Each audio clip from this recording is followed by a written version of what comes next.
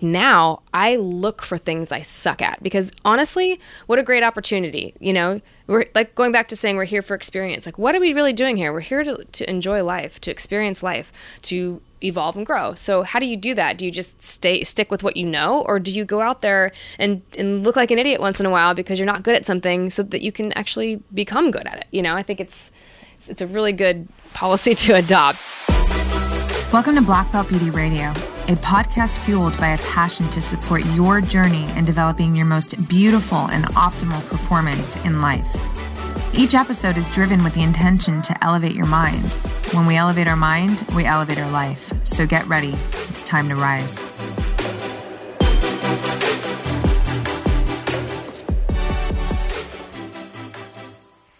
Hey, what's up, people? Welcome back to Black Belt Beauty Radio. Today's episode is with Heidi Moneymaker.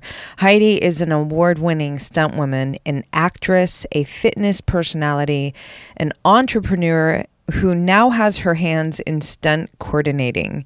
She's been one of the most sought-after stunt women in Hollywood for over 2 decades now. She's performed in huge movies such as Iron Man, Black Widow, The Avengers, John Wick, The Hunger Games, and that's just naming a few. Adding to her incredible body of work, she's been Scarlett Johansson's trusted stunt double for over 9 years now. Her mental framework growing up as an elite level gymnast has played a huge role in her outstanding performances. In addition to her fearless approach to action, she is an absolute team player. She operates from an all-for-one attitude, caring deeply about how her performance affects the teams that she works with. It's the mindset of a true leader. One thing that really stands out to me that takes her badassery to the next level, you guys, is how playful she is. She laughs a lot. You know, I love that.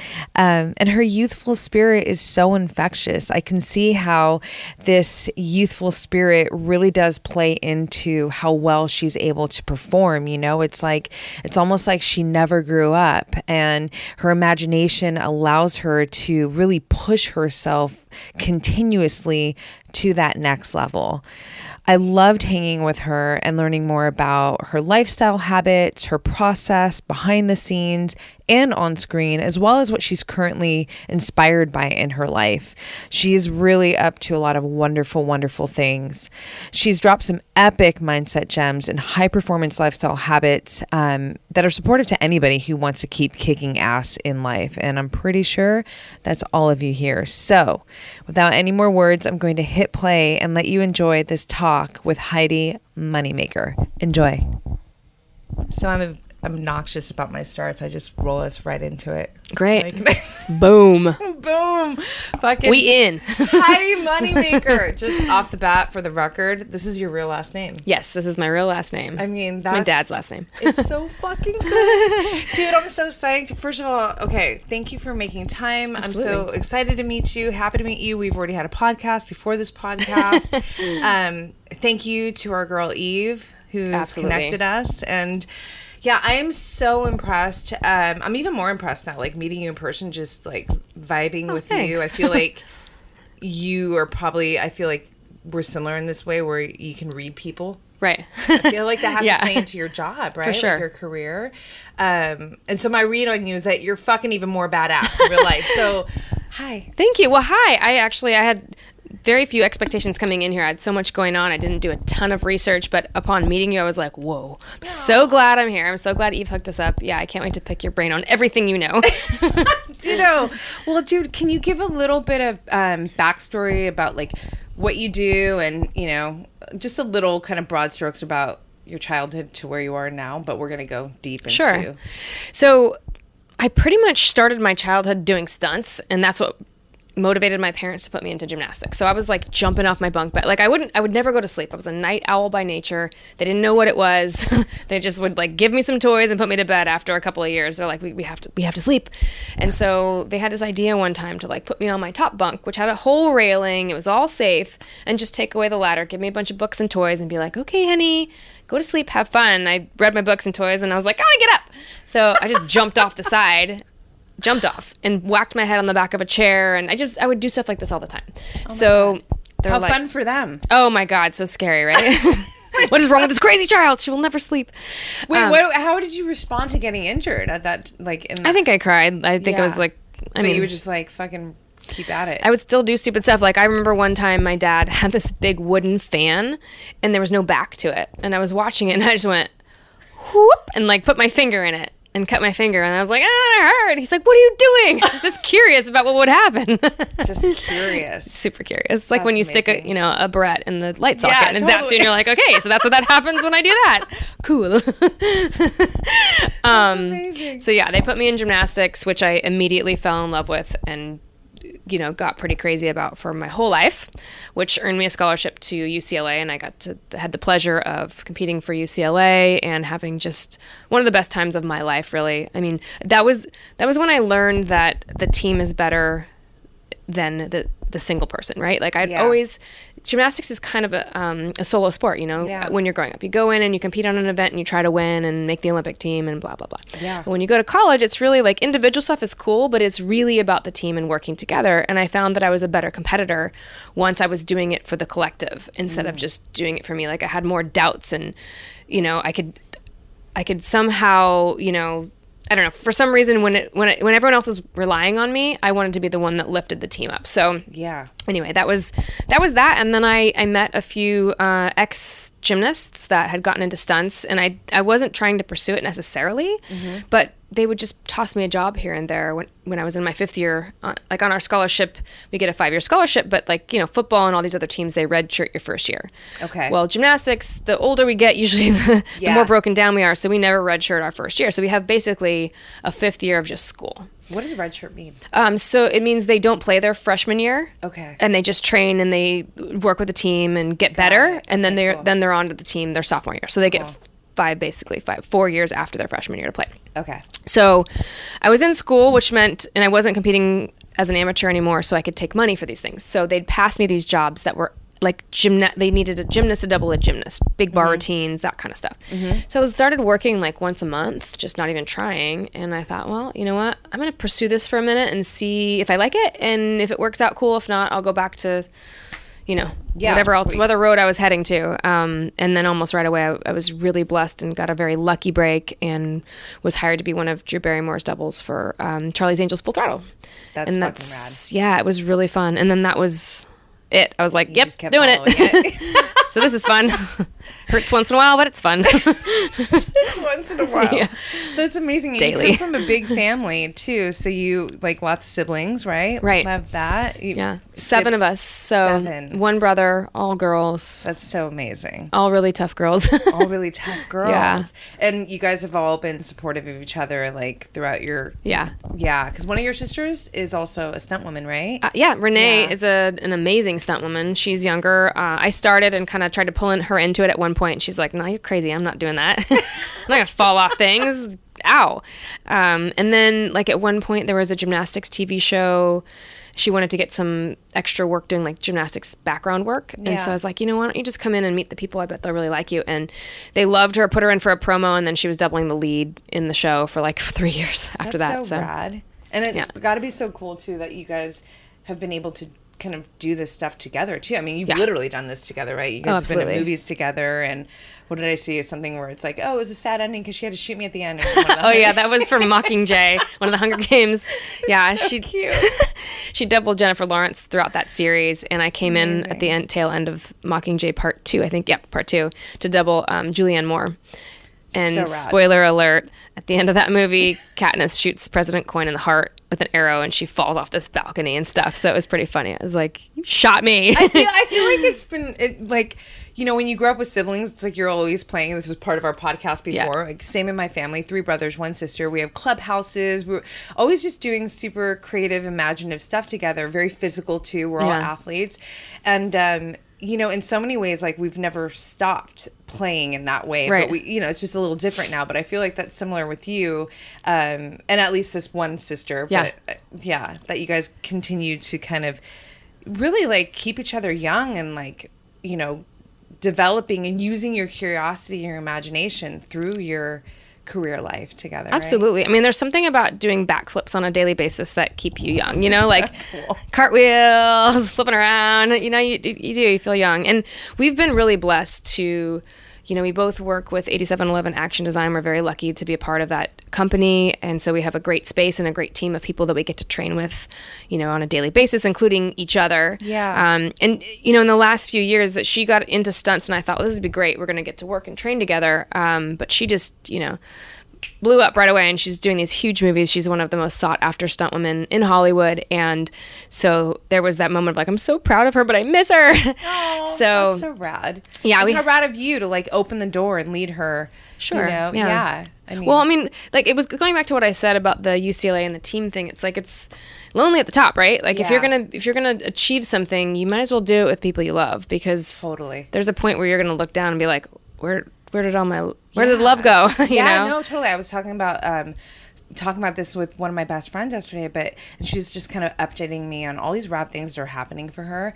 And I'm like, fuck yeah. Like, I just want my people to win, Right. It inspires me. It makes me feel good. And I think one of the things when, I was kind of capturing this when you were talking about being on the team, I feel like when there's a bigger purpose outside of just us and what we want, it can pull this fucking next level thing out of us that maybe we were not able to pull if it was just about us. So like a great example is like one of my very best friends, Carrie Walsh Jennings, she's on the road to the Olympics again, Tokyo next year. Wow, really? I didn't know she was training for Olympics again. That's amazing. This will be her final Olympics. But like in the last one, it's like, and this happens like with my fighter friends, UFC fighter friends, when I know that my people are about to like compete on a high level, in my training, I literally fucking think of them and how much I want them to win.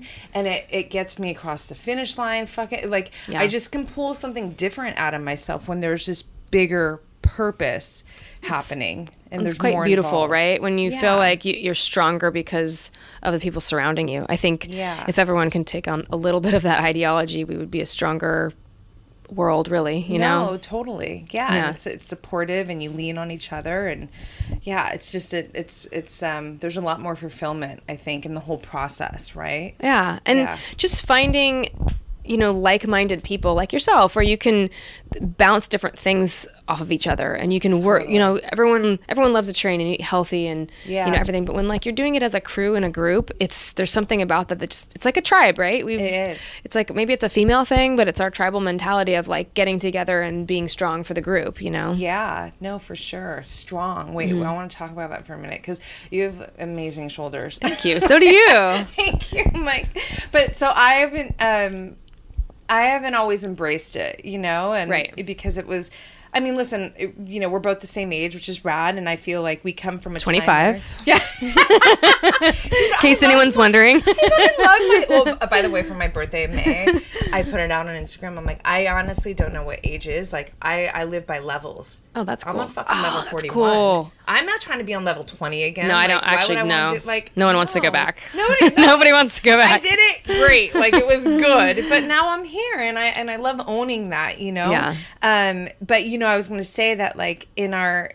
we didn't have this whole strong is beautiful movement and all that stuff, right. like when we were younger. And so, this natural kind of development of lean muscle and just mesomorph body wasn't necessarily something that, I was taking pride in, Right. Because you don't feel attractive to but let's talk about like you want to be attractive to the whatever sex it is you're attracted to, I guess we should say, and not just men. Maybe you're into women, but either way, like I don't know if you felt that way, but I felt that way. Like I have bigger muscles than these guys, and it's intimidating, and they're not attracted to me, and I'm not very feminine, which is not true. I think that's the thing, is that I have such a connection to my feminine energy, and I know we were just talking about this, and you do too. So it was almost like when guys would say things to me like, and they're so trying to compliment me, but they're like, "Oh, you're fucking ripped, you're jacked," and I'm like, no, I would be offended because it's my feminine I'm girly. energy. So girly. I know, I just never, I was just like, no, but, it's so different now. But how was that for you growing up? Because, first of all, being a gymnast, it's like, you guys are the strongest. To me, gymnastics is like, it's a whole nother level of strength.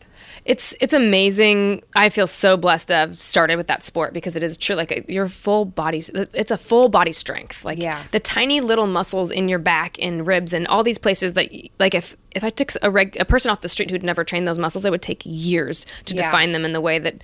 And part of that is because when you're growing, right, your muscles are growing that way. So my homeostasis is this place of a very nice muscular situation. So as long as I'm eating well and taking care of myself, my body likes to go back there, which I'm super, super blessed. You too, right? It's so hard for people that have spent 40 years in a different body. Yeah. And now their body always wants to return to that. It's true. That home base, you know. Right. Sorry, I got a little off topic there, it was, I remember growing up and, you know, I was telling you earlier, when I retired from gymnastics, I was like, cool, I'm going to get skinny. Yeah. And I was like, I'll just be skinny like a girl. And there's no way. Like, all I did was like run for 6 months, just ran a lot. And pretty much I looked the same. I was just weaker. I was like, this is stupid. I might as well just do some push-ups. Like, I look the same, but I can't pick things up now. Plus, like, there's been times when I have like tried to thin myself down for a role. Yeah. And what happens is I have such a big structure. Like my shoulders by nature are wide and broad, and so I look kind of like I look sickly. Like it doesn't really work on me. I'm glad I don't care about it anymore, because when I first got into business, I was like, I have to be thin and match this actress. Now I'm just like, well, I've worked my ass off and I have a talent pool now that they're not calling me because I look like that. I don't look like any actress. Yeah. They're not calling me because I am a good double. They're calling me because of what I can do. So that's great. Now I can just sort of be me. That's amazing. Yeah. Well, and especially now, I feel like we are in a time where it's like, now, I mean, on my Instagram, you always see me flexing, but it's not, it's so much deeper than just like, hey, look at my muscle, but it's more like, of a statement cool of ownership. Now. Yeah. Like, exactly. Wait, so when you first I jump around. That's okay, cool. Me too. I was like, did I answer the question? No, you didn't. No, was there a question? I'm notorious for this. It's like, you got to be so agile with me, because agility is something so important in life, you know, and I'm super agile in conversation and everything, right? Like, I train for fucking agility. Yeah. But, yeah, I was going to say, like, how was that for you? Like, when you got your first big break, really, like, were you just like, what was the most incredible feeling about it, and what was the most challenging feeling about it, if you can? Yeah, so this is a little insight into Heidi Moneymaker. So I had gotten this big job, and the coordinator at the time, Mick Rogers, gave me a huge break. I mean, I had never done anything stunt-wise. It had all been gymnastic stuff. Yeah. And I had gone in with a friend of my friend, Chris O'Hara, amazing stuntman, and he helped me. And he helped me put a video together and say, this is stunt-type stuff. And it's all stuff I could do very easily because of the gymnastics background. Yeah. So the coordinator knew that I had this talent, but at the same time, like, I hadn't been on set. I didn't know how to do certain things. So he basically took me under his wing and said, you know, I know you're new, so let's just explain this. Like, the first time I did a stair fall, he's like, okay, so you can fall down these stairs like sideways and pencil roll, and that's cool. It'll still work for us. Or you can do it kind of badass and go backwards. And so, of course, I'm like, oh, duh, I go backwards. You know, I hit my head a couple times and had to figure it out from there. But I think I did more stunts on that movie than to this day I've done on a single movie. That movie was packed full of stunts, and it was challenging just in the sense of like making sure that I was aware of how to be on set and that. But when I was done with that movie, looking back, I had done more stunts and had more experience than a lot of the people these days that are doing weeks and whatever on some of the bigger films. But in my mind, I was training for the Olympics my whole life. Like, in my mind, if you're going to be this elite stunt performer, you need to have the massive training. Like, I needed years of training. I wasn't ready. That was just a lucky job. Like, everyone, when I got done, was like, you should go around and hustle and get another job. I'm like, I'm not ready. I'm not a stunt woman yet. Like, for me, it was realizing that I was there already. Like, I was capable of doing it. So that, for me, it took me a minute to and I still train hard, and I have this motto of like, I'll never be good enough. And that's not the way it sounds. No, I get that. That's just the way no matter what I do, it's not that it's not good enough. It's just that I could probably make it better. For sure. It's like similar to my idea that every day I wake up and I'm a beginner. Yeah. And I'm constantly in this beginning stage of becoming my best self. Yeah. Because I feel like it leaves room for you to constantly grow. And I'm so addicted to growth. And it's never to discredit all of what I've already experienced and what I've, developed. But I really live with this idea that I can always ask more of myself, and I can always I can gain more, but the starting point to that is to be looking in that direction. Right. And if the door is closed, if you think that you've already fucking hit it and nailed it, well, you've now closed the door. So yeah, I now think what? Exactly. Yeah. So it's inspiring to wake up and be like, kind of living from that mindset, right? Yeah. And I have to be careful sometimes because I can be very intense when I'm training. I am very intense when I'm training. And like when I'm training somebody else, I have to really, because you have to know your audience. And it's more like, do I want to help this person and how can I help them? Like what's going to work for them better, Yeah. And sometimes I get into my mode of being very intense. And one day my sister, she was learning a new skill and she had done it and she'd nailed it. And she's like, well, what do you think? And I go, looks pretty good, but you know what? It'll never be good enough. And what I was trying to say was like, good job. Keep working it. Like you add a twist, like whatever, like the sky's the limit. Like, there's always room, like you said, to grow, but it just came out like, well, it's never going to be good enough. So she jokes with me all the time. She's like, hey, Heidi, I just got this huge job. I did some of the biggest stunts of my life, but I'll never be good enough. How cute. Wait, what's the age difference between you guys? We're 9 years. 9 years? Mm-hmm. Oh, that's amazing. Yeah. That's so rad. No, I love that mentality though. You want to keep, it's like it keeps we were talking about this too. It's like, I feel like it adds to this, purpose, like living with purpose. Like me and my brothers, one of the things that we say is like, we're fucking chasing excellence, Yeah. and it's never to discredit. And excellence is fast. Right? Like you got to, you got to get down if you're going to chase excellence. You got to like be parkour, right. Parkour in your life. Parkour in your life, right? Maybe that's where the tie-in to agility is too. Yeah. It's like you need to be like always ready to go, and like how are you preparing yourself to stay in this state of readiness for anything? One of the things that I came up with, people ask me a lot, what do you train for? Do you compete? And I'm not competitive. I don't train in any sport. When I was younger, I ran and I wanted to like go to the Olympics. It was this whole thing. And then I started surfing and like that all changed, Hey, that's not a bad, not a bad trade-off. No, it all happened how it should. But, when people ask me that, like the truth is I'm like, well, I just train for life, and everything that I do physically there's such a deeper layer to it than, I want the physiological benefits of it, but it's so stripped down towards like preparing my mind and, just myself to be able to endure and pursue this life of, passion and purpose and vision. Yeah, it's important. Yeah, and kind of going back to this whole parkour thing. I mean, like I'm kind of kidding because I feel like chasing excellence, like there's a balance there too. Like part of chasing excellence is forgiving yourself once in a while, and not like I was talking to my business partner Lisa Newman today, I think, about the importance of vacation. I'm getting ready to go on a vacation. The importance of like taking that time for yourself. And if you're just going to spend your whole life, like say I'm chasing excellence all day long, day long. Like at some point you're going to burn out or you're going to miss an opportunity. Right. Like half the time when you settle down and take a breather, something pops up. It happened to me this summer, like pops up in your view and you're like, oh, glad I didn't go do that other thing. Glad I just took a breather. Yeah. Well, that's rad. I mean, Hoist Gracie, he said... Never heard of him. No. Right? That was like one of the greatest things I've ever heard is resting is training. Yeah. And I think that could be hard for people like yourself and I, where it's like, I mean, I honor my rest and I honor my recovery and I honor that kind of those periodic moments of slowing down.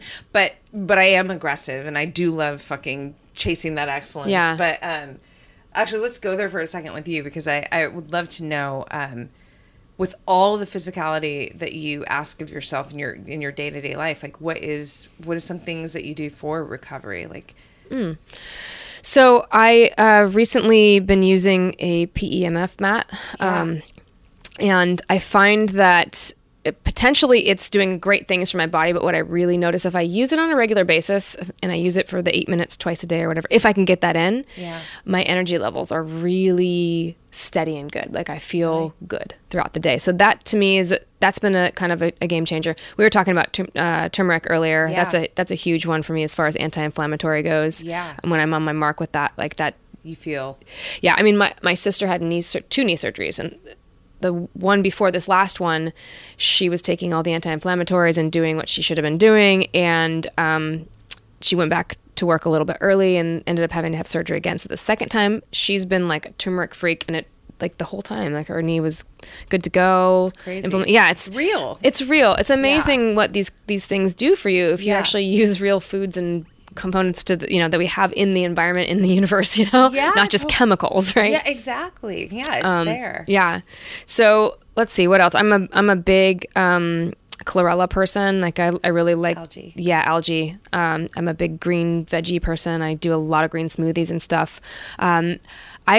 I love yoga, and I think for me, if I can do my hard yoga class once a week, it keeps me from like getting stiff. Like somehow that one class really just it keeps it all together. Yeah. I feel the same way about yoga. Yeah, it's just, and also it's your instructor and the kind of yoga you're doing. So absolutely, I love this class at Soho Yoga, and Danae. I don't know if I can say all this, but Danae is the most amazing teacher on the planet. Yeah, I go to that class, and it's hot and it's hard. Like, it is a power yoga class. It is one of the hardest yoga classes I've ever taken. But when you walk out of there, you feel like you worked out your body and you've had a soul massage at the same time. Like, somehow, love that. Yeah, like little kisses to your butt, like your insides. Where you just feel like.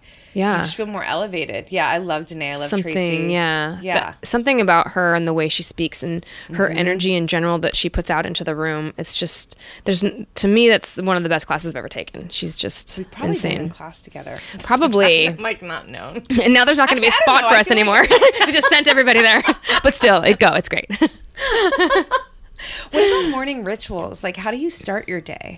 So something I have not been good with in the last few months, I've been traveling a bunch and all over the place, and I feel it in my soul right now that I need my ritual back. So I'm a big fan of 5 a.m. wake up when it's still dark, burning a candle, not turning the lights on. I like to make a pot of like green tea, something like really earthy. Yeah. And I like to read. And I like to sit and read by candlelight or write in my journal and drink this tea. And I'm not a morning person, so for me, that wake up time it's super important. Like, if someone starts talking to me early in the morning, I have to really fight my urge to snap. Well, wait. I have to plant this seed then, because I'm literally the same way. I love the kiss of darkness just before light, like waking up, because you're a fucking head of it. Peaceful. It's so peaceful. Yeah.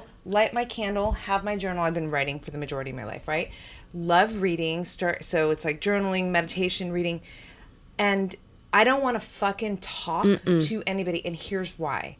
Because I'm in a moment with myself. I'm in a trance. It's not like I'm not in a good mood. I feel really good, actually. Right.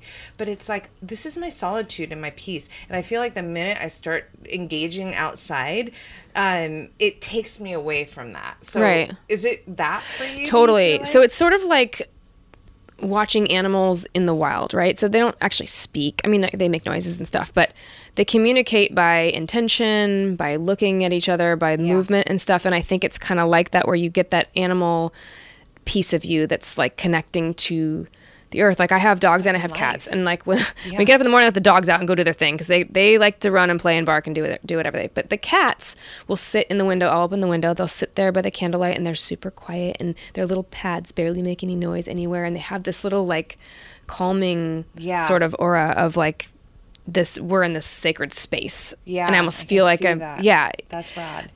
So I absolutely think there's something to that, and words, it's really hard to articulate how you feel sometimes, right? We have words, but they don't always work. Right. And so there's something about that too. Like, we use a ton of words for a ton of things, and what do they even mean? It's just content everywhere, right.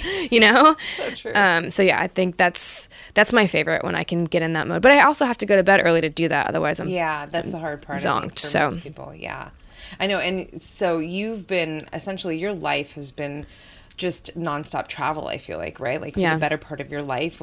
You've done some major fucking films, woman. Like, you're incredible. Oh, thank you. Thank you. It's impressive. Your resume is gnarly. And I know, we were just talking about how now you're coming to a place where you'll be able, hopefully, to kind of be home more and kind of get into a routine, so you can do your, all these things that make you feel really good, right? Yeah.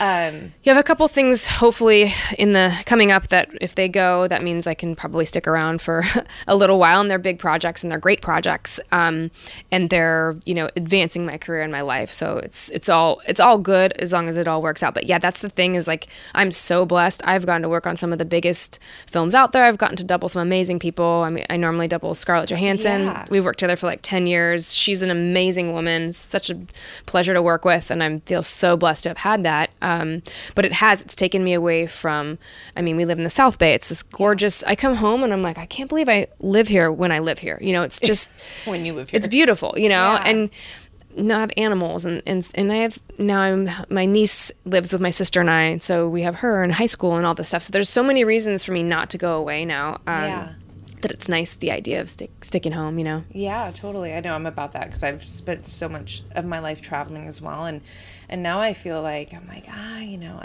don't mind being home. Yeah. I love being home. I mean, by the way, where we live is fucking epic. But I think it's more of just getting into a sense of routine, especially when you have a life, like in my life too, my career life, it's like there's no Monday through Friday. Right. It's fucking all over. Yeah. You're here now, you're on a plane tomorrow, and it happens that fast, literally, right? So it's like, it's almost like chaos needs a safe place to land. Like you need some kind of normalcy, I think that's the word, to allow you to keep living this like spontaneous, action-filled fucking life. Well, I love routine. So for me, and ritual.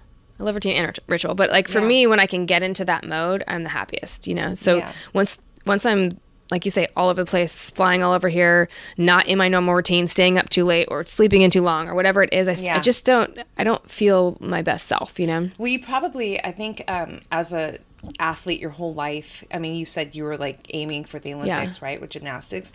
Discipline has been like this, has been a through line, like it's been very constant in your life, right? Absolutely. And I guess that's true. Going with that, it's like you're so disciplined to train, get up, have your routine, eat all your food that you're supposed to eat, go to bed when you're supposed to go to bed. So when things go awry, it's like, is this okay? Is this okay? Am I doing it right? But actually, this summer, like I was working on a film or a TV show in town for a few months and jumping back and forth on a few little movie like things here and there. And I was offered the opportunity to like be home and relax a little bit and actually get out of my routine, which was good too. So I was able to go and do the things I didn't let myself do for a long time. I'd go out to dinner with my friends, or I would go and have a bunch of drinks one night and, and let that be okay that in the morning I slept in because, had too many glasses of wine. That kind of thing is like kind of important as well. Yeah. Because if you let yourself kind of have those moments, those months, whatever, then when you finally decide to like jump back in full force, like you don't feel like your whole life has just been work. I love that. And I also think that there's something, and it's very kind of Bruce Lee, but, it's this idea that like systems, like I think there's so much value in system and routine, and I am just like you, I love mine, but I also love to deviate from it here and there, and even things that are actually really good for me, like maybe I can't meditate today, maybe I'm gonna skip it because I'm gonna actually just go have coffee with one of my best friends. But I never want to be reliant on the system or the routine to feel like I'm pulled together as much as I want to be able to just rely on myself and, being agile and being spontaneous, and know that even if I fucking take a hard left over here, I'm still going to be strong and be able to kind of bounce right back into everything. So I think that the big takeaway there is just not to allow yourself the freedom, the flexibility to essentially live and not be reliant even on things that, do bring out the best in you. Well, I think it's part of that whole notion of experience the now, be in the now, enjoy where you're at, because that allows you to take those days and be like, I'm just gonna have coffee and I'm gonna enjoy the hell out of it because I love this person and maybe I'm gonna have a lot of energy. Maybe I'll run later. I don't know. I've really, really tried to adopt that policy because, for the longest time, especially being an athlete, you're like, here's my goal. I'm just gonna do this, this, and this, and be like this until I get there. Just this until you don't always take the time to enjoy the moment. And I've even allowed myself to enjoy, flying quotes, some things that were not enjoyable in my life. Because I was like, if you can find a way to enjoy this or be grateful for it or understand what it is, then you realize that life is about experiences, good and bad. Yes. You know, it's not about how much money you make. It's not about how great you are at something or how many movies you've been in, right? It's about, how do I feel right now sitting on this couch talking to you? Do I feel great about this? Am I enjoying this? Like, this is awesome. This is a break from my normal chaos. Like, I get to sit here and have an awesome conversation, some amazing coffee. You know, Four Sigmatic. Yeah, thank you, Four Sigmatic. Plug. Just kidding. Anyway, yeah, I think that's really important to rely on the experience of your life. Because, you know, you watch people die every day. And people are getting older and dying too. That's going to happen to all of us. And so it's really important to make sure that you make your mark and you really do have a place on this earth. You're not just some person that's plugged in trying to get somewhere, you know? Yeah, totally. Well, I think that when you're operating in a state of presence, you're really solidifying that. Like, I'm here with purpose and I'm living on purpose, right? That feels so much better than just like kind of being in the matrix and going through the motions. I mean, I love, and it sounds so morbid, but I love to remind myself, like, hey, you're going to die one day. Mm-hmm. Like, this is not infinite. Not that I know of. Like, maybe there's another life after this. I don't fucking know. But, like, in this Roxanne, you know, like, this shit's going to end soon. So, like, what are you doing about it? And it really helps me to be braver and to, like, move what I call seek the fight. Like, I move towards things that are going to make me uncomfortable. And to go back to what we were saying, I also allow myself to fucking just put my hair down sometimes and be like, all right, like, let's deviate. Let's do something off the cuff and, you know, whatever, like, just enjoy, basically. Yeah. Well, interesting to say doing things that make you uncomfortable, because I, having been such a serious gymnast for so long, I was very good at one thing, and I tended to pick other things up pretty fast, but I wasn't used to doing things and not being excellent, because I never did anything else but gymnastics, you know? Yeah. And so I remember the point where I was like, okay, I got to be okay with not being okay with something so that I can learn.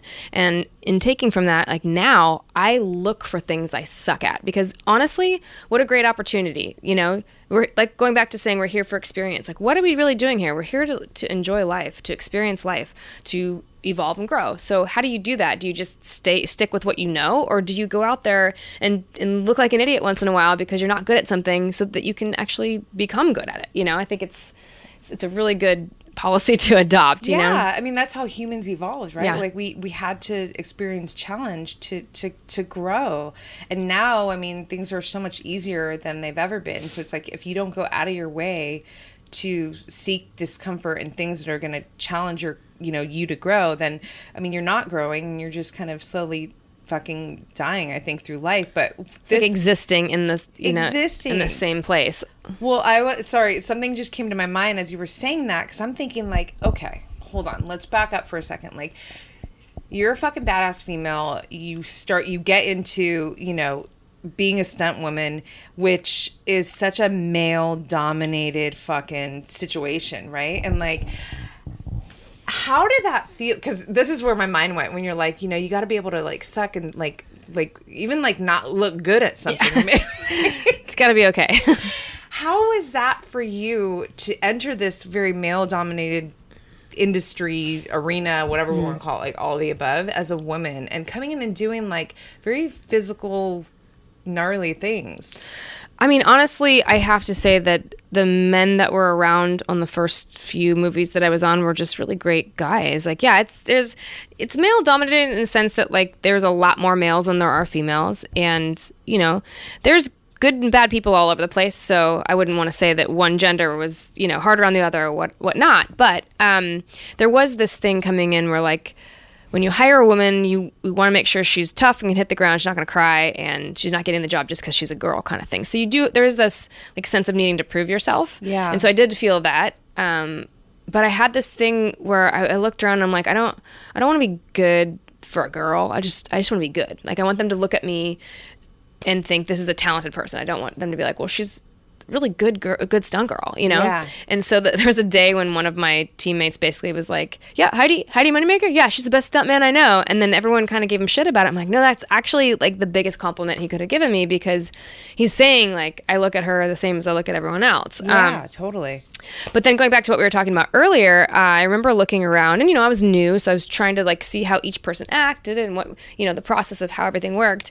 And I remember seeing a lot of stunt women who I felt, and I might be wrong, but I felt like they were trying to kind of act like the guys to fit in with the guys. And I thought, well, that's kind of a mistake, because you're a woman and you're feminine, and so it's important to, you know, and if that's their personality, that's cool. But I just wanted to be my own feminine self, and also fit in. I wanted to be a woman who fit in the industry, not necessarily with the guys. So, you know, like I wore pink, and like I love heels, like I love wearing dresses. I'm all about that stuff, but at the same time, I can wear like just a t-shirt and a pair of gi pants, and you know. Gi pants. Yeah, like sweaty hair, disgusting, kick the shit out of stuff, you know. Like, which is so sexy though too, because ultimately I think it's like just I'm comfortable in being me, and I'm also capable. I mean, capable is one of my favorite words, right? Like you're not even thinking of yourself as like, I'm a girl, I'm not a girl. You're just like, I just want to do this. Yeah. Right? Yeah. Yeah. And you know, my toughest obstacle has always been myself, because in the end of the day, like I've always looked at it like that. Like I can be faster, stronger, better. I can do more. But it's the second you start really competing with somebody else is when you crumble, because you're constantly looking at them instead of looking at you. Yeah. You know? So that to me is a thing too, is like, I think I was always in my own space of like, I can be better, I can be stronger, I can train like a girl, you know, for me. So Lisa and I own this company, Fierce Lotus Fitness, and we put on the back of all of our shirts, or a lot of them, train like a girl, because Nike had this campaign a few years ago, and they asked all these kids, like, what does it mean to run like a girl? And most of the kids were like, you know, saying, well, maybe you're knock-kneed, or you don't go as fast, or, you know, all these things. And this one little girl got up there and she's like, it means that you can run really fast and you can beat the boy. Like, she just went on this whole rant about like run like a girl, and what it means to her was something completely different than what all these other kids were thinking. So for us, train like a girl is like train like a girl. Like, if you can train like us, then you can train like a girl. Yeah, that's amazing. Wait, can we talk about your company a little bit more? Of course. Like, I'd love to learn more about. So Lisa, Paul Newman, and I started a company called Fierce Lotus Fitness. And we were both training at a kickboxing gym and doing kind of privates with this guy we both knew, but we didn't know each other. And he was basically like, you need to meet this girl that I train. She needs to meet you. You guys should train together. You're the only two women I've ever worked with that want to train like this. Like, you guys are both gnarly. So he introduced us and we hit it off right away. And so our relationship was basically like, our friendship was never like going to lunch or whatever. It was like, we each had like an hour out of the day and be like, let's go train. And we'd kick pads, or, you know, we started making up these hybrid workouts. So she was a fitness instructor for a million years, been in the fitness industry as a fitness model and stuff for a long time. And, you know, I've been doing a lot of sports myself and a lot of actor training and fights and stuff. So we started coming up with these workouts, and they were like a whole hybrid of like strength supersets, and then high intensity action fight cardio scenes that we were doing, either kicking the pads or actually doing fight scenes with each other. And then our active rest would be a yoga flow. And so it'd be this really hard, but amazing, like challenging, but great workout. And then once in a while we'd train, like, we bring one of our friends in, and everyone's like, you guys should do something with this because this is awesome. So we started the Action Star workout program, and it's sort of based off of how... Action Star workout program, yeah. So it's based off how we train actors when they come in, they walk in the door and say, I need to be an action star. It's sort of from the ground up, but it's now been turned into this hybrid, you know, high intensity cardio / strength and yoga workout. So it's online and streaming. We have a teacher training program as well, but we're getting ready to branch out and hire on some trainers and get a little studio going. So that's so exciting. Yeah, we're really excited about it. It's really fun. It's such a great time for it too. We're like in the transformation economy, and I feel like, you know, now with like MMA and, you know, just martial arts being where it is, fighting being where it is, it's such a great time, because I think you know, performance is so attractive, right? So it's not just like being strong or doing this one thing, but it's like everything in motion. Like, how can you utilize all of it, right? Which is essentially what you've been fucking doing for the majority of your life at this point, right? Yeah. Like putting all the pieces together. Oh, right. Absolutely. That's and so exciting. Something that like a lot of a lot of the times I take away from training an actress and getting her ready for a film is that she'll come in not having ever like thrown a punch or really known much about it, and by the end of it she's fighting all these guys, and granted it's film fighting, but it's still hard, and it's still like you still get banged up, and you're still punching people, even if you're pulling a punch a little bit, and they have this sense of like, oh my god, I can't believe I can do that, like I can't believe that this I've turned into this little fighter girl. So for me, that was a big thing. It's something that translates into doing these classes and in this program is like, you take a woman that's never hit anything before, and she's able to go in, and we're actually in the process of creating a heavy bag version. Heavy bag version, yeah. Cool. So having like people come in and like women come in and just being able to like throw elbows into a bag and feel strong and maybe capable of like, if someone ever were to attack them, at least I don't know, I wouldn't throw a punch, but they could elbow someone in the chin and run. I mean, just to know that like you're not completely helpless for sure is a big deal. To become connected and familiar with that, it's really like a primal part of you, right? Like I feel like, you know, I've been training jiu-jitsu for 9 years. You know, I think as humans, we're just designed to be able to fight, right? Like for our life, like whether we technically are or not, like it's within us. That's why I think a lot of us appreciate fighting, right? I think for a woman, it's a really interesting thing because, you know, it's not like we grew up with female gladiators, right? Like we haven't seen that. Now we're starting to see that so much more, but I feel like what you're doing, what your company, what you ladies are doing is allowing women to really feel that connection to this primal fucking instinct that we have to fight, you know? Right. Well, you know this too, is like confidence is your first defense, right? Yeah. So like if I'm walking down an alley and my arms are covered up, you know, I'm short. So like if I'm walking down an alley and I'm covered up and it's nighttime and I'm kind of like looking around, looking like I'm scared or nervous or whatever, I'm a target. Like someone's like, yep, 100%. She doesn't know what she's doing. But if I walk down the alley and I'm like jingling my keys and I look someone straight in the eye, I'm like, you gonna fuck with me? Is that what you're about to do? Girl, there's nothing they're gonna do to me, right? Yeah. So that's the biggest thing I think they take out of this is they're walking down the street going, I'm strong. Yeah, I can defend myself. I'm powerful. So then it translates into their being, basically. You know? It's so true. I think that's one of the greatest things. Before I started training jiu-jitsu, like growing up with 3 brothers, and I'm the older sister, even though we're so close in age. But you know, I was always a tough girl, like straight up. I was the girl in school that I was always laughing. I was friends with everybody, but for some reason, you knew not to fuck with me because I didn't have to carry myself. I would not fuck with you. I wouldn't fuck with you. I walked in, I was like pretty strong.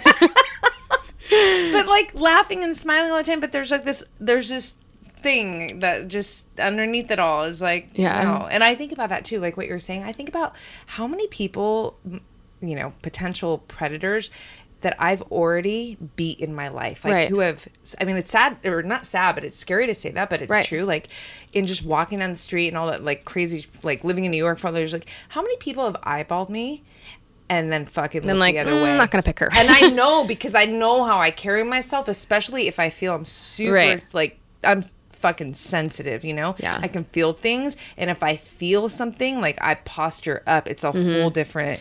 It's like Animal Kingdom, right? So a lot of animals, they like fluff up, right? They make themselves big, whether it's a cat or like whatever animal it is. They always like puff themselves huge, like I'm huge, get away from me. And it's the same thing. It's like gorillas. Yes. Like it's a real thing. I always use that exact analogy. Fucking Animal Kingdom, and I let you know, like, I mean, we're animals. We are animals. Yeah. I veered off. Where was I going? There was how many people that you have not chosen to fight you? There was something before that where I was going, but jiu-jitsu. I was a tough girl, and then you get into jiu-jitsu and you're like, wait, what?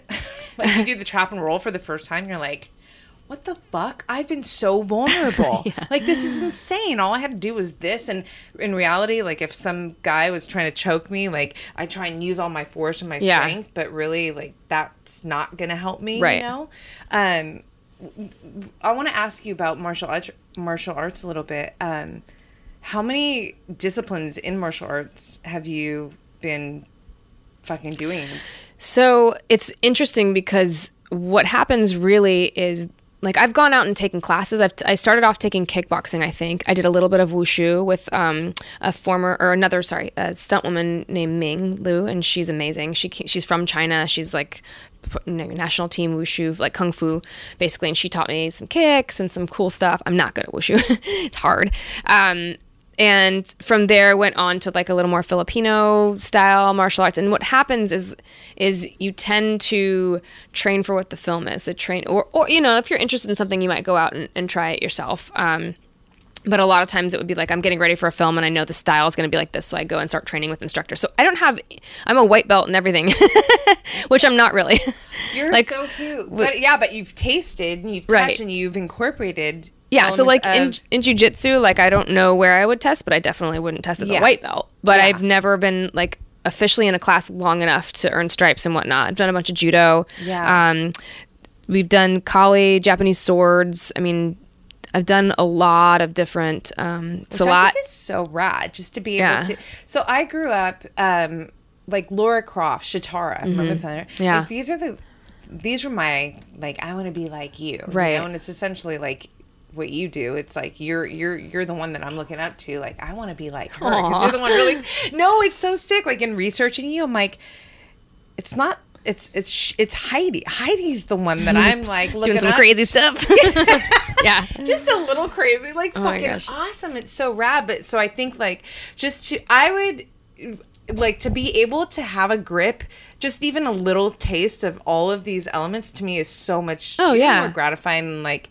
I don't know. This is just me personally. Like some people want to like kill it in one space, but to me, like. That's just so much more exciting. Like you've tasted. Helps you be a little more creative because I do a lot of fight coordinating and stuff as well. So for me, if I can learn a new discipline, even if it's just like a little piece of it for a little while, it helps me because like you're going into a room and you're trying to create art. And so I don't want to take 5 techniques from the same school and make a fight piece because that's just training. That's like, being in class. What I want to do is I want to make something that's a painted picture. All of a sudden you're like, whoa, did she just use that scarf to choke that guy out? Like what happened? How did that work? And it's nice to bring it back to the actual. It's nice to bring it back to Sealat and be like, that's a real thing. Like they have a whole scarf situation, right? That's amazing. So that's the kind of stuff I like to do. I like to take pieces of actual, discipline and paint it with a color, Yeah, put your special kind of touch on it. And I think one thing that maybe people don't really think about, but it's so true that with what you do, you have to really embody the character also. Like, it's not just like, oh, the physical, I'm throwing the punch, I'm doing the thing, but it's like, you have to fucking get into who you are performing as, right? Right. So how is that for you? I think that is a technique that anybody in my line of work should adopt because now stunts used to be really separate from acting. So like the way it used to work was like you'd come in and there's a fight and then the guy throws the actor over the counter and then they do all this piece and then you just jump over the counter. Like there wasn't performance. Now it's all about performance. There's elaborate fight scenes. There's so much going on and it's no longer I get thrown through a window. It's I do an entire fight scene as a master. The actor comes in and does their pieces of this, and then we cut together what works best. So I forget where I was going with this. But just embodying the character. Oh, yeah, embodying the character. So for me, it's really important that, say, Scarlett and I are working together, that I'm not trying to be her. We are trying to be Black Widow. And so I will try to walk like her, like she does for the character. She tries to fight like a little edgy like me. Like we really try to create a character and not make it so separate. And I've talked to a lot of actresses about this too. When I'm choreographing, it's like, I need your input a little bit too, because I want to know where your mind's at. Like if I'm going to choreograph for you, I get so irritated when I look at a fight and it's just like a bunch of fight moves. Yeah. And it doesn't pertain to the story. So I want to know, like, what are you doing? Like, what are you thinking? Where are you at? What would you do here? Like, granted, it's a collaborative effort, but it's really important to understand. Like for me, story is everything. You can go to a play and it's just an empty room and you can be moved to tears. And that's because there's story there and there's feeling there. And that's something that needs to be in everything that we use for performance for sure. Has that been one of the most inspiring elements to what you do as a stunt woman? I mean, I think, you know what's really cool, and I've had actresses tell me this, and I know this because when I play a character and do the stunts for it, there's something to that. Like, it's nice to have the team and work together and have stunt doubles and everything, and you always do because, like, I have a huge scar on my head, and I got blown through a window one time, and it got cut open and everything. You can't do that to an actor. Like, one, you don't want to do that to anybody, but two, you shut down production. Right. Maybe ever, like it's like a liability thing. So there's always going to be doubles. But the times that I've played my own characters, I've really been able to get into the choreography and really been able to get into the piece because now I'm embodying this whole thing. Right. I'm not just trying to like get a little piece of what's happening with someone else's process, Yeah. So that's kind of been something really fun for me. Yeah. That's amazing. What has been one of the hardest things about acting and being a stunt woman for you? Well, I mean, one of the hardest things is travel. We talked about that, being away from home a lot. I am, from my stories about being a child, like I'm so high energy, and I like to, even if it means that I can sit and meditate, like I want to be doing stuff. Yeah. Even if doing stuff means doing nothing, if that makes sense. Sure. So one of the hardest things for me is being on set for like 8 or 10 hours a day and just kind of being there while we're waiting to get to a point where I'm supposed to perform or help somebody with something or whatever. Because then you kind of get the boredom thing. Like it's not as... Most of the crew has to be on set and be paying attention all the time and be ready to go. There's no like sitting in your trailer and effing off kind of thing. So you're on set and you could get kind of bored, and then there's the snack table full of like tons of stuff. So you have to like deal with not eating all these amazing donuts and stuff. Yeah. Whatever else they bring out. 'Cause it's always fancy, yummy food. I mean, we're really good in LA, like in other places too. Bringing healthy snacks, but still like, that's hard too. Cause you're like, I'm bored. I'm not doing anything. So I might as well just go eat these chips. Yeah, exactly. Yeah. That I pour out of the bag. I know the second you did this, I was like, nah. No community. I don't need community chips, actually. I only have individual package ones. Too. Oh my God, that's amazing. I know, I bring all my food. I still relate to that just in the makeup part of my career life where it's like, man, there are times where, you're just sitting, especially on commercials. I mean, I always have to watch, but like, it's not always the best use of my energy and right. Yeah. So that that's could be hard. one of the hardest aspects too. Seems weird, but it's hard. Yeah. Well, now you're getting into like a new territory in your career life, right? Yeah. Can we talk about that? Yeah, absolutely. So I've been stunt coordinating. I mean, I've been doing a lot of basically assistant stunt coordinating and assistant fight coordinating for years and years because just as my personality goes, I like to, be involved and help and whatever. But now I'm actually in title stunt coordinating.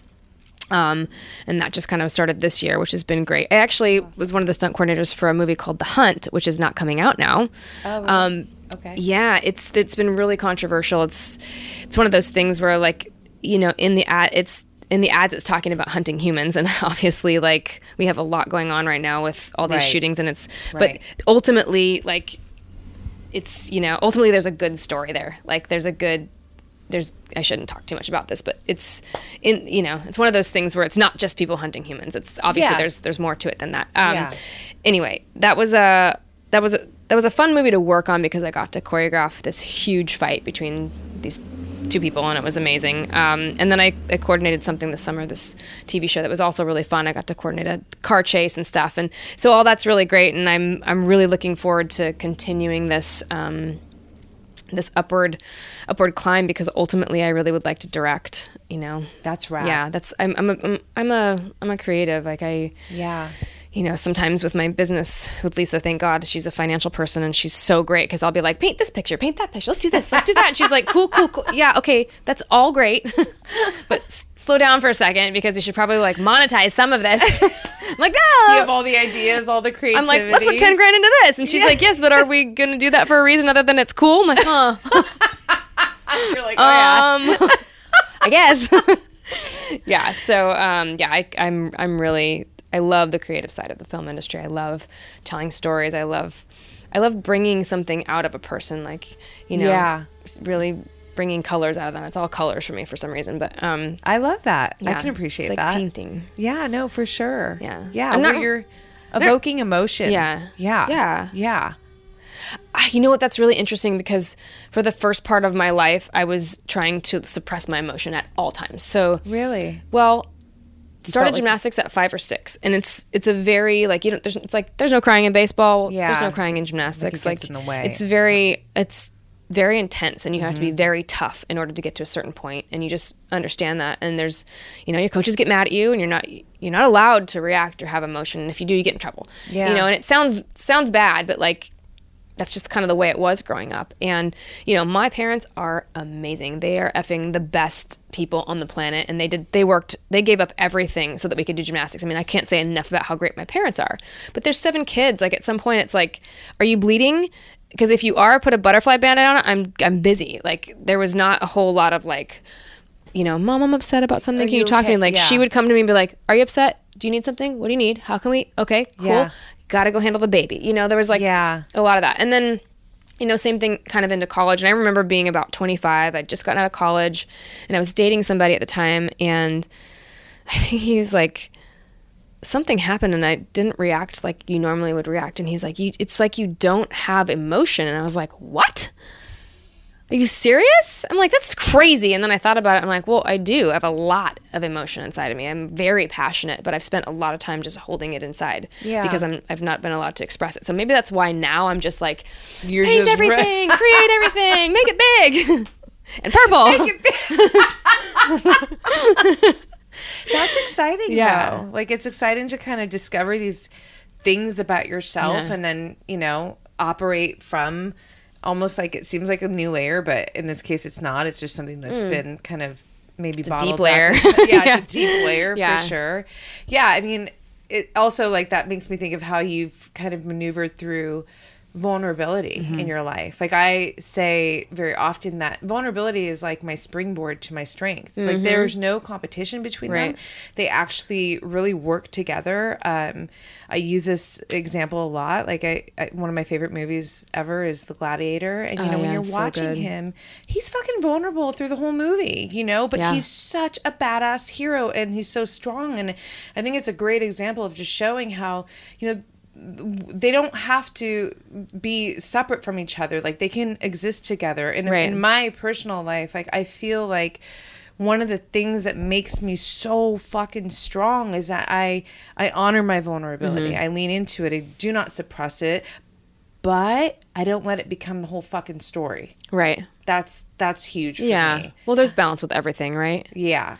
I think for me, I've said this recently too, because I'm not a big crier. It kind of takes, obviously, it takes me a lot to cry. I don't cry a lot either. Yeah. Not that there's anything wrong with it. Well, that's the thing. When I do cry, I feel like that is a strength for me now, that I'm able to, I'm able to let myself be emotional in that way where, and I've become, it's come to a point where I'm okay with it. Like, I was recently in San Diego and we happened to go into this like tapas place, and this woman, she's an older, I think, Hispanic lady and really good energy and really seemed very happy and whatever, but she was singing and she was very good, and she started singing I think it's called I Will Always Love You by Whitney Houston. Oh yeah. Is that the title of the song? And you know, I don't know if it's song from The Bodyguard, course, just that song's hard to sing. Like, those notes, like, to be high and clean like that. I know. Yeah, like you're.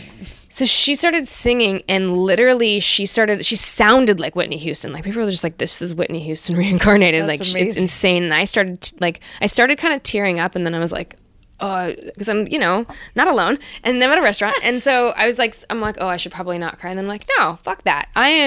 This is moving me to tears. Why wouldn't I allow myself to cry? And so I literally let myself, like, the tears were like running down my face. I'm like, that was beautiful. And everyone's like, oh my God, are you crying? I love that. Yes, I'm crying because that was beautiful. Yeah. Well, and if you think about it, like, when you really get into these major roles as a director, like, you want people to cry, I'm sure. Yeah, you want to evoke that feeling. You want to fucking impact. Like, that's the thing. Like, it's interesting, you know, with the podcast. So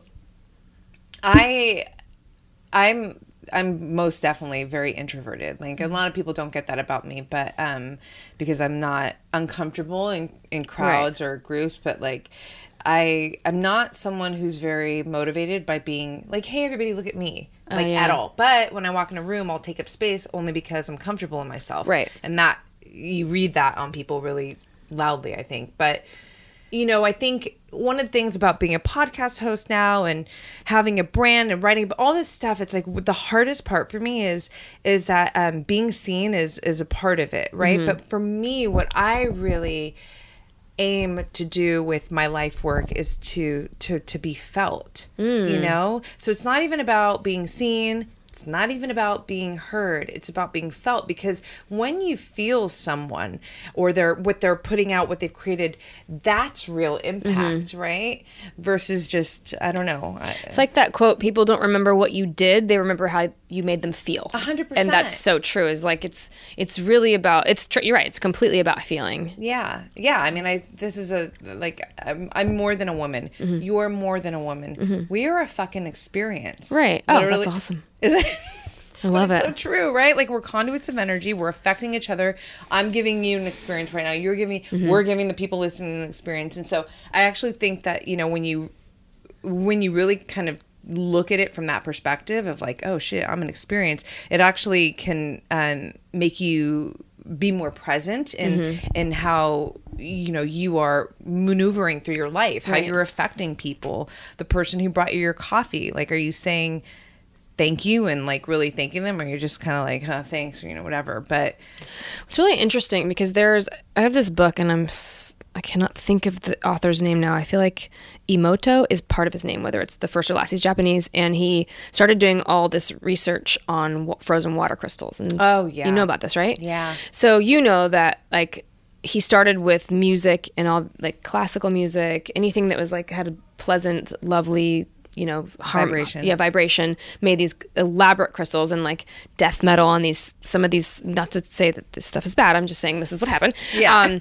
It tended to not create a crystal at all. It was like this fractured ice, and so it went so far as to like him saying words, the vibration of the word would change the crystal, and then even the intention of a card that he would place, writing on like he'd write love on a card and put it near water, and the intention of that would change the crystals, which is like insane. That's amazing. I should give you this book because it is insane. Like that is crazy if you really think about it, right? So if you think about how much water is in your body right now, right? And so if I'm sitting here saying lovely things to you all day, and the water in your body is producing this amazing crystals that's in harmony with your your body, right? Yeah. Versus if I'm saying horrible things to you or negative things to you, right? So it's interesting to think about the world we live in now, where everyone's just on their phone by themselves, right? So what's happening when you're looking on your phone and there's trolls on your Instagram, or you're looking at somebody else and you're thinking something shitty about, you're like, I'm so fat, like that girl's so beautiful and I'm fat and I hate myself. So now you're doing it to yourself, right? It's just, there's no wonder there's so much depression and suicide right now. No, it's so true. It's so true. I think one of the greatest things that I've ever offered myself is really becoming, I don't even know if it's becoming as much as it's just realizing that I am my own best friend. So like this idea of you versus you, like I used to kind of subscribe to that, and I get it, especially in training. It's like, I don't compete against anybody, but it's like, actually there was a huge pivot for me because I'm so literal sometimes too, as creative as I am. I'm Gemini, so there's like logic and there's like creativity happening at all times. Yeah. Well, I feel like it's the best of both worlds, because I love to be very analytical and like logical, and I'm like, but that's not even fucking true, Roxy, because like when I feel like I'm pushing myself and it's hard, I'm not like, what are you doing? Like, I'm like, fucking come on, Roxy, baby. Let's fucking you're cheerleading for yourself. I'm cheering for myself. And even in not training, but just in the day-to-day life, because there's so much challenge in the life that I'm, creating and pursuing, right? That it's like, I have really become, I call you got you. That's how I frame it now, right? That's great. Like, I've got my own fucking soulmate, best friend, ride or die. Like, she's always with me. And the self-talk that comes with her is incredible. And that makes me want to ask you, like, what your self-talk, like, what is, because you have not done anything. I feel like the life that you've pursued and created is a life of challenge, right? Like, there's just, from all aspects, like, not just the physical, which is such an obvious, but the mind rules everything. Like, mind leads us, right? So you've had to kind of... Yeah, I mean, I'm a huge proponent for self-talk, and I have helped myself get through a lot of stuff, because at the end of the day, like, people's opinions matter to me, like, and people that I go to for, advice, but at the end of the day, it's me. I gotta be okay with what I do, and I gotta own up to my life and be who I am. And so, I feel like I'm this kid from Santa Rosa, California, and I've worked hard, and there's these accolades and stuff, but mostly I just feel like this goofy girl that likes to laugh and be silly and flip around, and I feel like a kid still.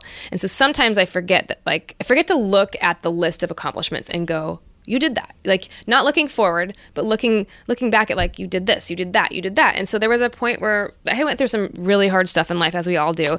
And I started saying to myself, and this is thanks to my partner, Lisa Newman, like, every once in a while she'd be like, you're Heidi Moneymaker. And I was like, what do you mean by that? You know, I didn't get what she was saying. And what she was saying is, like, you've done all these things. You're amazing. Like, people want to be you, kind of thing.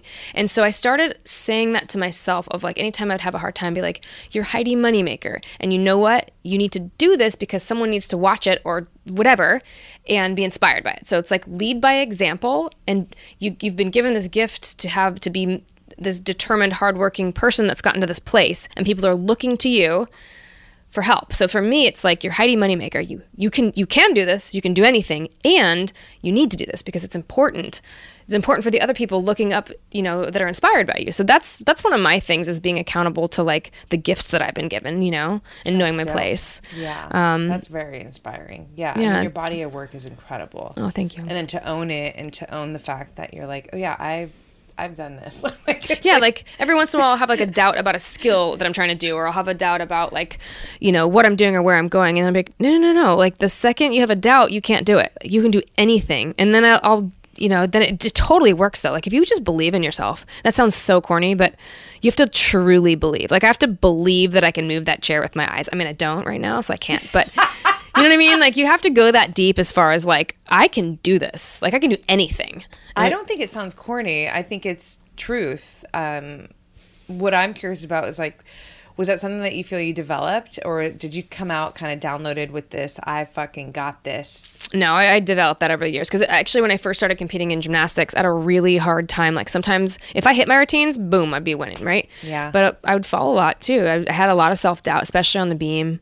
You know, and there was a day, like, I remember it wasn't until I was like a junior in high school, and I was at a national meet, and I was getting up to the beam. I'm like, oh, here we go. It's nationals again, and it's beam, and I really want to do well, but what if I fall? And then I went, it was a little bit of a flip switch where I'm like, no, that's fucking crazy. Like, I am not going to fall. And you know what? I'm going to go up there and I'm going to make this routine. Like, I'm not going to think of it any other way. And that kind of changed for me when I started realizing, like, what's the difference? Talk yourself into it. If you fall, you fall, but talk yourself into it. Like, why are you talking yourself out of it? I love that. I say this a lot. I'm like, you know, when you don't know, when you're standing there and you're, like, about to do your performance, right?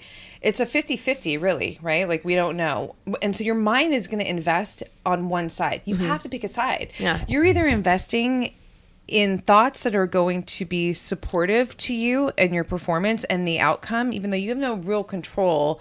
I mean, it's a little different, I think, when you're being physical, but ultimately, you know, in most cases in life, like, there's so much that we don't control, right? So when you're standing here in this kind of uncertain situation, you have to pick a side. Are you going to choose the thoughts that are going to support, you know, the best possible outcome, or are you going to invest in thoughts that are going to, you know, be working against you? I mean, and even to kind of break that down even more, it's like, well, what fucking feels better?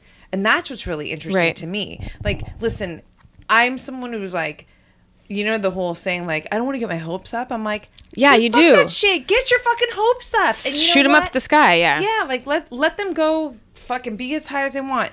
And if it doesn't, in quotations, work out, so what? Yeah. What do you have to lose? Yeah. Same thing. Like, it's like, you know, but I think it's a lot of people are so afraid of, like, the letdown, but it's like, dude, there's no letdown. Like, you're just going to roll into the next scenario. Yeah, you're like putting letdown energy into the world anyway. Like, why don't you put positive energy and see what happens? Because right. You know, it's like, are you going to sit around and wait for something to happen to you, or are you going to make something happen? Because you have the option, right? And so there was something when I was in college, one of our, I don't know if it was our head coach or one of our motivational, you know, speakers that came in said, I think it was our coach, Valerie Kondos. She's an amazing woman. She said, you can either draw the target and fire your arrow at it and hope that you know, train and hope that you get that in the middle of the bullseye, or you can shoot the arrow and then draw the bullseye around the arrow. Like, basically saying, put your goals out there and don't be afraid of it, and then hit your goal or get as close as you can to it. Don't just hang back and, like, do what you have to do and then be like, oh, that's what I wanted to do anyway. You know, I wanted to be a cat groomer. Yeah. You know, just sort of aspired to be a trim nails since I was little. You know? No, I love that. It literally, it was like a post this morning that I put up on Instagram, but it's like, man, I'm attracted to this idea of like just continuously showing up for myself, showing up to do the work, living with focus and intention. This is actually the post today. It starts with, yes, you fucking can. But awesome. I wrote, I'm like, but my favorite part is what comes after those words that I tell myself every day. It's when my heart says to me, oh yeah, prove it. That's I'm awesome. Like, okay, bitch, let's do this. I want to get inside your head for a minute. You'd be like, half your brain's got gloves on. Half your brain's like, no-gi. Come on. I love no-gi. No, and it's so fucking fun. I get fired up. Like, prove it. I'm like, God, yeah, let's do this right now. Let's prove this. And so, and it's not, yes, I want the results. I want to hit the target. But what I really love is just witnessing how I don't make excuses. There's no shortcuts. I'm not fucking hoping. Like, a life of just wanting and never just applying is no life that I want to be living, like, at all. Right. I feel like you've just been applying your whole life. You know what? I don't know. I go through periods of time where I'm just like, focus on this and do this. And then I go through other periods of time where I'm like, I'm gonna like hang back and see where I'm led. And that's what happened to me this summer. And I've been led in some really great places. And I just think it's important to it's sort of like, we were talking about probiotics earlier. I think it's kind of important to cycle your probiotics. Like, let your body get used to something for a while and then move on. I think that's like with life. Like, yes, go through cycles of things. Like, well, life is just a series of cycles. Yeah. Right. Ever changing, right? Right. Yeah. So the scene's always changing. And I think being very present and being very aware allows this sensitivity to know when to execute, when to pull back, when it's time to change the environment, change the scene.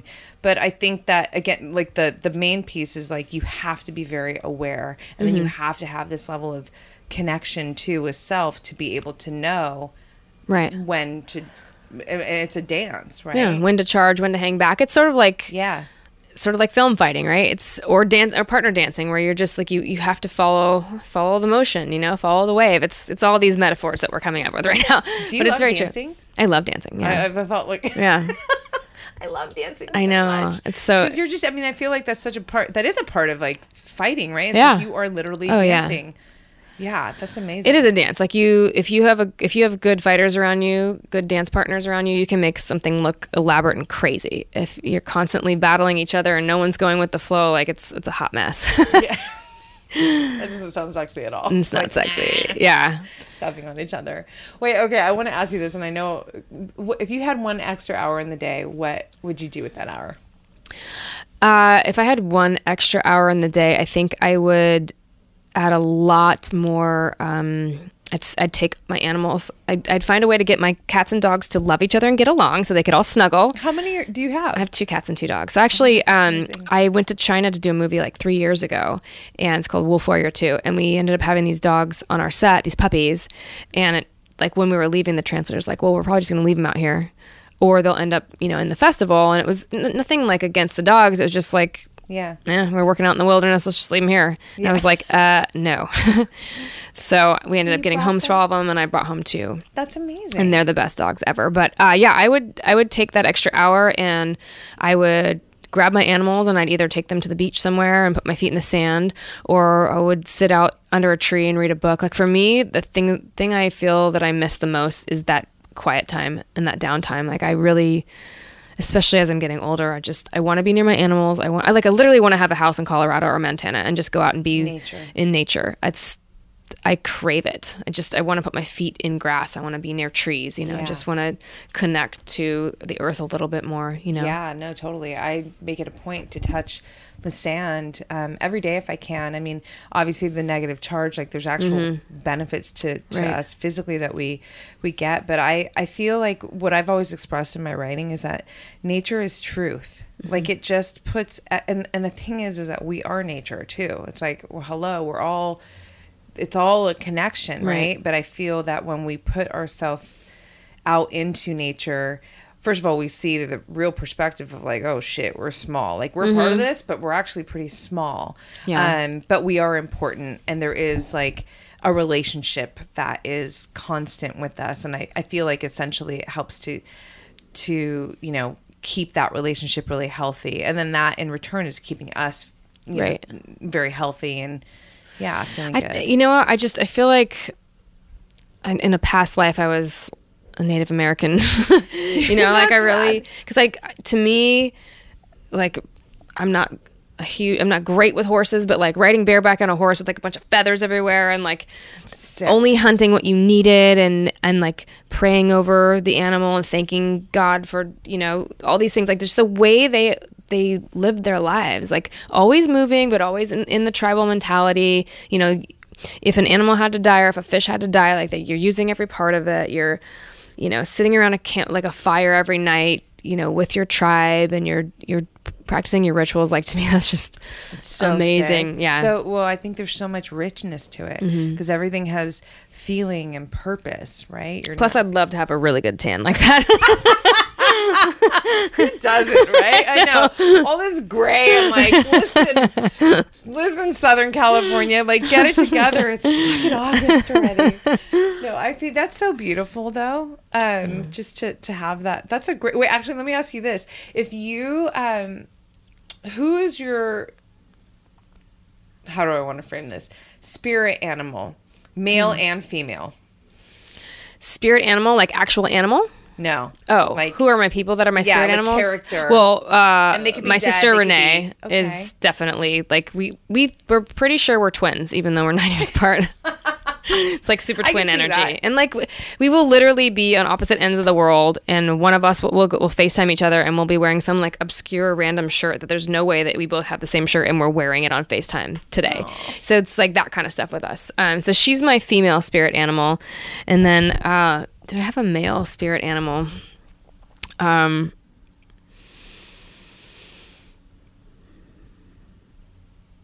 don't know. I don't know if I have a male spirit animal. I have a. Yeah, no, I don't. I don't think I do. Okay.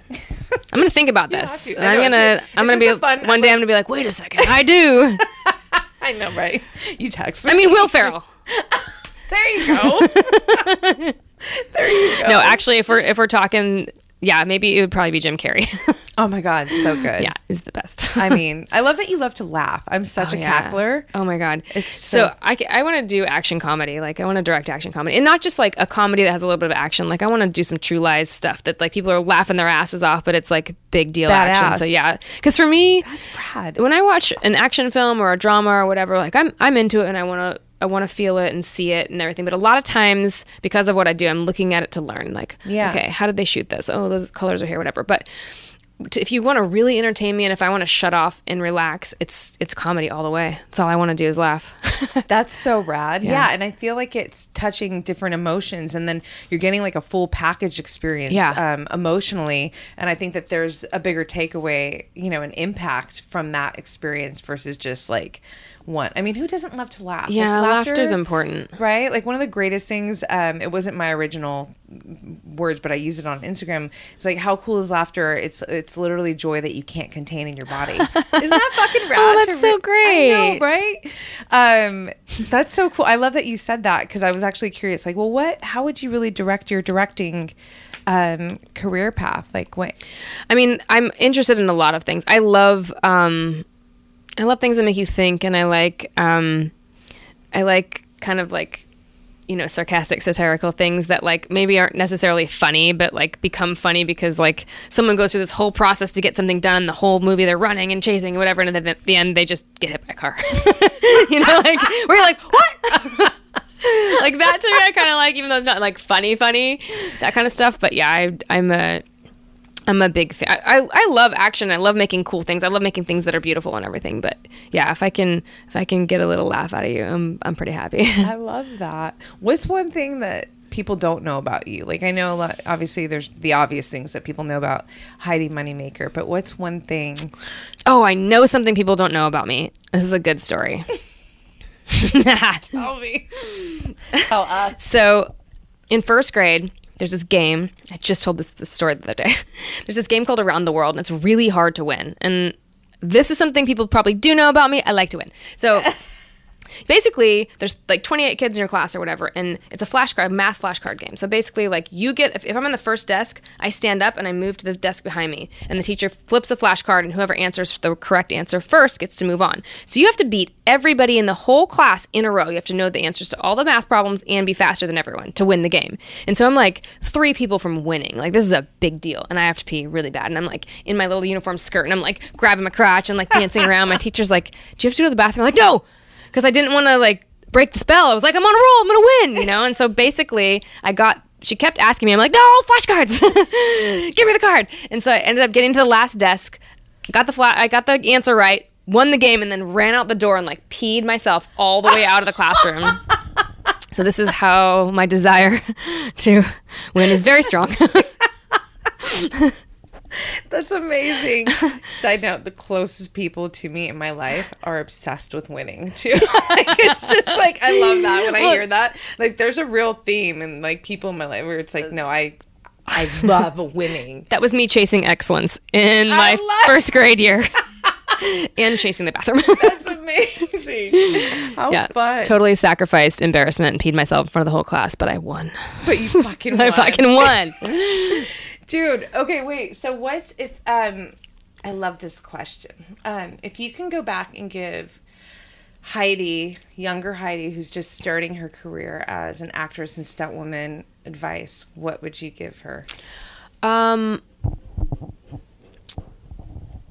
I think I would tell her to take a breath. You know, because the first part of my career was very intense, and I was constantly training, and it was all about like, be the best, be the best, be the best. And that's great. And it's got me where I am. But I think it would have behooved me to find meditation a little bit sooner. And I think I would have told myself that I don't have to take every job, even if it's a big one. And once in a while, take a breath, because I think it would have given me a chance to look around a little bit sometimes and see the things in my life that weren't serving me well. Yeah. Because some of those things, it took me a long time to realize and move through. Yeah. So that's beautiful. Thanks. I want to ask you some rapid fire questions. Is that cool? Okay. Are you like me? I have like, ready. I'm gonna win. Well, they're actually rapid fire words that I'm going to throw at you, and there's just whatever's top of mind. But I was going to say, are you like me in the sense of like, I have a hard time sitting. The only time that I don't have a hard time sitting is in the morning when I'm doing my meditation and my journaling, my reading. But after that, I'm like, I got to move. And if it's more than 2 hours, it's literally hard. Yeah, like, I literally have to move because I'm always moving. So I feel like more begets more, right? Yeah. I think I'm the same way. Like, if you can bring yourself into like a peaceful space, like you're sleeping or you're whatever, then cool. But otherwise, it's like, especially during the day, jumping around. Like, yeah. I want to learn how to jump from here. Okay, so I want to. I'm going to throw these words at you, and you know, there's no competition, whatever. I'm like, take away the fun. Wait, so you're going to say a word, and I just say what I think when you say the word? Yeah, like what it means and what your relationship, something like that. Okay. Fear. Debilitating. Challenge. Excitement. Love. Oh, I don't know. I see like lots of hearts. I don't know. I just saw hearts everywhere. You are an artist. I love it. They were like bubbling up everywhere. So I love bubbling up everywhere. Hearts bubbling up. So cute. That's a good gift. Yes. I love gifts. Oh my God. I know. Oh my They're God. so much fun. Surrender. Calm. Yeah. I'm like, calm. Your face expression. I'm glad. I hope this. Damn it. Attempting the first video. I don't know if it's working out. Plug that in, I think. But dude, okay. So I'm always mindful of time and sitting energy. I'm so grateful to talk with you. I feel like I haven't even like scratched the surface of your wonderfulness. Oh, like, that's so sweet. No, it's so true though. Like I'm psyched we met. I'm like coming after you as a friend. Like, yes. I'm gonna stalk your Instagram starting now. No, you're so rad, and I'm inspired, and I'm excited to see what comes next from Heidi Moneymaker. Like, I really already can feel that it's going to be amazing, you know, and yeah, so it'll be rad to witness and support however I can. Is there anything that you want to leave out into to our audience that you haven't said yet in this episode? Or I mean, I feel like for me right now in my life, I'm trying to think of what my mission is. My partner and I today were talking about, like, when people ask you what you do you tell them what your job is, what your career is, what you're aspiring to do, what your mission in life is? And I feel like I would rather talk about my mission in life. And I feel like for me, it's to be inspirational, because in being inspirational for someone else, I can be inspirational for myself. And so I guess, yeah, if you can inspire someone, inspire them. And if not, find someone to inspire you and then take from them what you can to help inspire others. I love that so much for a lot of reasons. One, I just think it's absolutely beautiful. Two, by the way, you were already so inspiring, but yes, keep doing it. Three, actually, I asked this in some podcasts, like, what do you, when people ask you what you do, like, how do you describe yourself? And I think we're in a time where it's just like, gratefully, you know, you're not defined by one thing. Mm-hmm. You know, I've been a celebrity makeup artist for 15 years, but I don't, when somebody asks me what I do, it's almost like, cause you're like, here's the pamphlet. It's all in there.